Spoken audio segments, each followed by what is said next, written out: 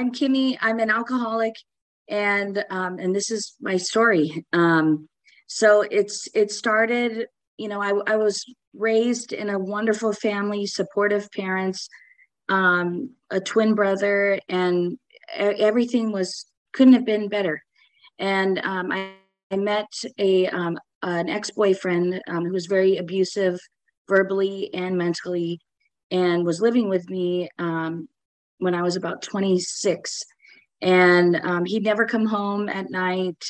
He'd show up when I was leaving for work, and he was a big drug dealer and pot smoker, and of course I smoked weed too, and I just drank to kind of get over it. Like I thought, oh, it's just a normal thing. I was in denial, and I kept drinking at night over and over and over again, and then that led to me drinking in the morning during work, um, because I was working from home at the time, so I was just drunk 24/7. And I do hula, I dance hula, and in that class, just out of nowhere, I just dropped like a tree on the ground, and got a concussion and had back-to-back seizures. Woke up, didn't know what happened to me, and went to the hospital, and the the doctors asked my mom if she could step away for a moment, and she did. And the doctor asked me if I had a problem with alcohol, and it hit me right then. I was like, I do have a problem with alcohol. And my mom came back, and I told my mom, teary eyes, that I was an alcoholic. And she told me, she said, don't worry, we're going to work on this together, honey. And just very, very kind and sweet. So I went to rehab, and I was there for 30 days at Duffy's and drank the day I got back. And then the whole cycle went on again. And I had a second seizure. And then after that seizure, I went back to rehab again, at this time at Bayside Marin. And I was there for 60 days, got home, drank again. And then that last time, well, it wasn't the last time. There's been many last times. But that time I came back, and I ended up being passed out in my car, unconscious. Woke up in the hospital, and the police had smashed the driver's side window to get me out of the car because I randomly just pulled over in a blackout, and I guess tried to sleep it off. And I didn't get in trouble for it, and it was just a blessing. Like there's no way I could have gotten out of half the shit that I've been through in my life. And so I thought, well, I got to go back to rehab. So the day before I was going back to rehab, I had my third seizure. Well, technically the fourth. And I woke up same place, and then I was telling the doctors in the hospital, I said, I'm supposed to go to rehab the day after. Is there any way you can get me out of the hospital, so I can go to rehab? And they tried to do everything they could, and sure enough, I made it. I was back at Bayside Marin again for the second time, and I stayed there for 90 days. And I thought, okay, this is it. I know I'm cured. But I wasn't working the steps. I was not in the rooms, and I thought that I had it together, and I surely didn't. And then within about 2 weeks after me being out of that program, I drank again and got into the same situation, and had my fourth seizure in my sleep, which is technically the fifth. And I woke up with blood all over the pillow. My dad found me countless times in my apartment where I secluded myself there, isolated, drank to death, and tried to commit suicide, failed, and was taken to the hospital, and wound myself back up in rehab at Newbridge in Berkeley. And I stayed there for 28 days, and thought, I could magically do this on my own, and I couldn't. And went through the same shit again. Drinking, lost my apartment. And then I had a good amount of sobriety time. And then after that amount of sobriety time, I drank again. And I went to a sober living home. I had the most sobriety I'd ever had in the last 8 years, which was 140 days. And I drank with my roommate in the sober home, got kicked out, then got readmitted back in, and then drank again by myself, and thought I could get away with it, and certainly could not. So I got kicked out of the sober home, came back to my folks' home, and I live with them, and I live with them currently, thank God. And I drank again. Still didn't seem to get it, and I got a DUI, and after that DUI, I totaled my car, and I thought, it's about time that I really do something different. So what I did different was I went to AA, I got another sponsor, I went to in-person meetings, and I went to at least 3 meetings every single day, until I found a new job. And that's where I'm at now. And I realized that if I don't manage this disease or this illness or whatever you want to call it, I am going to die. And I'm a cat with many lives that has still been here today, and I'm forever grateful for it. And the one thing that has kept me on this path is my higher power. I pray every day. In the morning, I get on my knees and I pray. At night, I get on my knees and pray. In between times when I'm feeling like that thought comes in my head where I'm like, well, I'm about to get a new car, I could get a bottle. And it's like, no, you're going to pray about that and be able to rise above it and not get yourself into that shithole again. So each day I'm still working the program. I'm still going through the steps. And, even though I have 53 days today, in the last couple of years, I've had at least a year of sobriety. And that was one thing that a psychiatrist told me, or a therapist told me, was that count your days that you've had sober. Don't count the days that you've relapsed.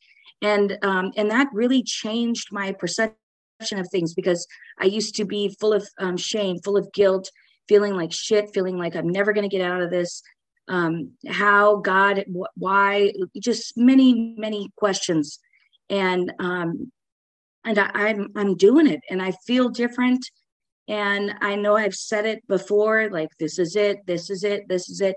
But I truly believe that this is it, because I believe in a power greater than myself. I don't just say that I believe. I truly believe in my soul that there has got to be something out there that is more spiritually powerful than anything on this planet, that has kept me here and is keeping me sober now, and has taken that obsession about alcohol away from me. It's not completely away from me, because I still get those thoughts every now and again.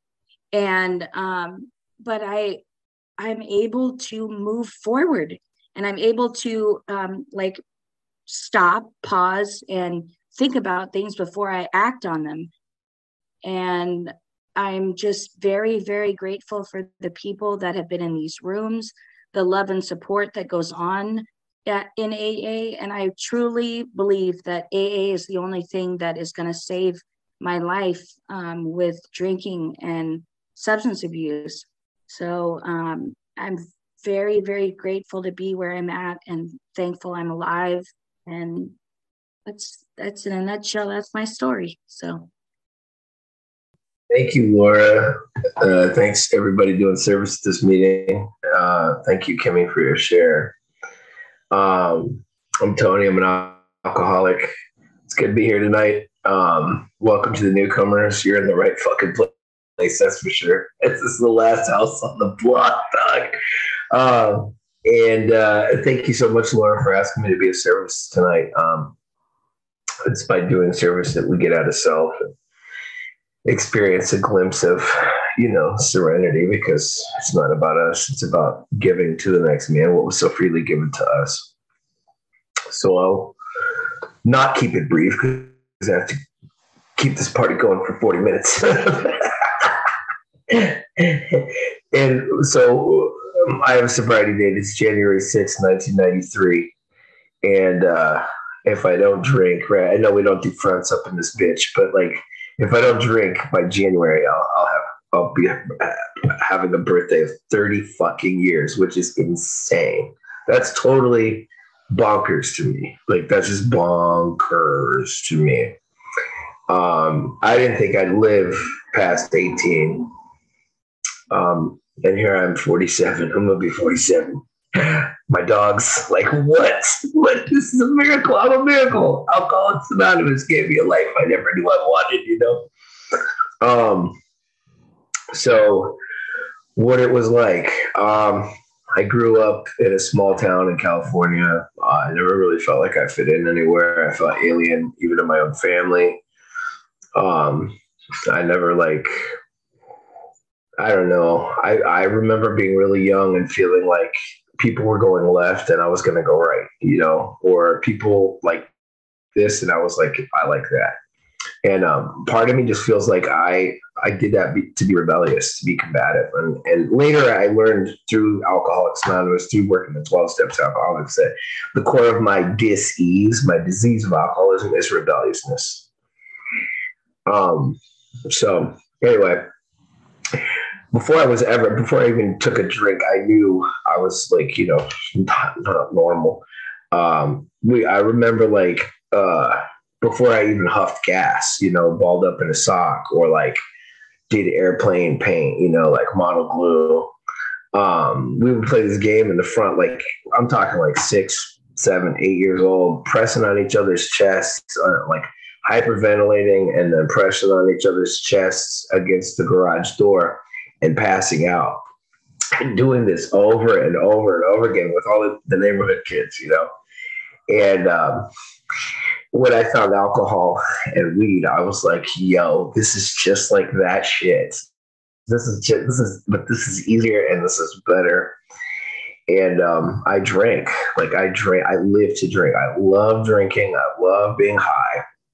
I love not being in my body. I love being checked out. I love being able to put a microwave oven through somebody's fucking wall and not remember it. Love getting punched in the fucking face, starting fights, getting locked in people's sheds in the backyard, not knowing why 6 dudes were like stomping my guts out. Like, what did I do? What did I say? Who knows? You know, being handcuffed to a fence and not knowing why I'm handcuffed to the fence, and then coming to the next day and somebody being like, you were puking, we didn't want you to choke on your puke, so we just handcuffed you to the fucking fence. And I was like, you know, I had like piss all over my pants, and puke all down my front, you know, obviously. And so anyway, you get the picture. You wake up in trees, you wake up in bushes. No, where are my pants? Like, I don't like drinking like this when I'm 12, 13, 14, 15. 16. And so what happened was, and even I should preface this by saying that, like, before I started drinking, I knew I had to put something in my body to make me feel like I fit in, because I was diagnosed ADD as a very young child. And so my parents had me on Ritalin, Desipramine, Imipramine, Dexedrine.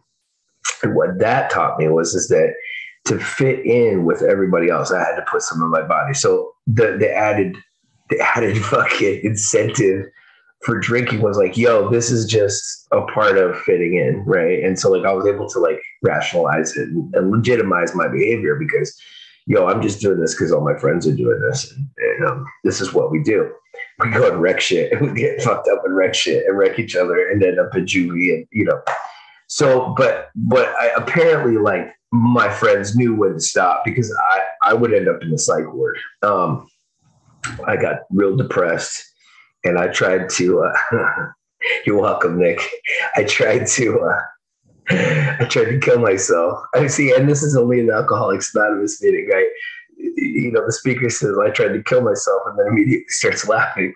And this has only happened in AA because we know how fucking insane and dramatic we can be, right? Our behavior is like so completely out there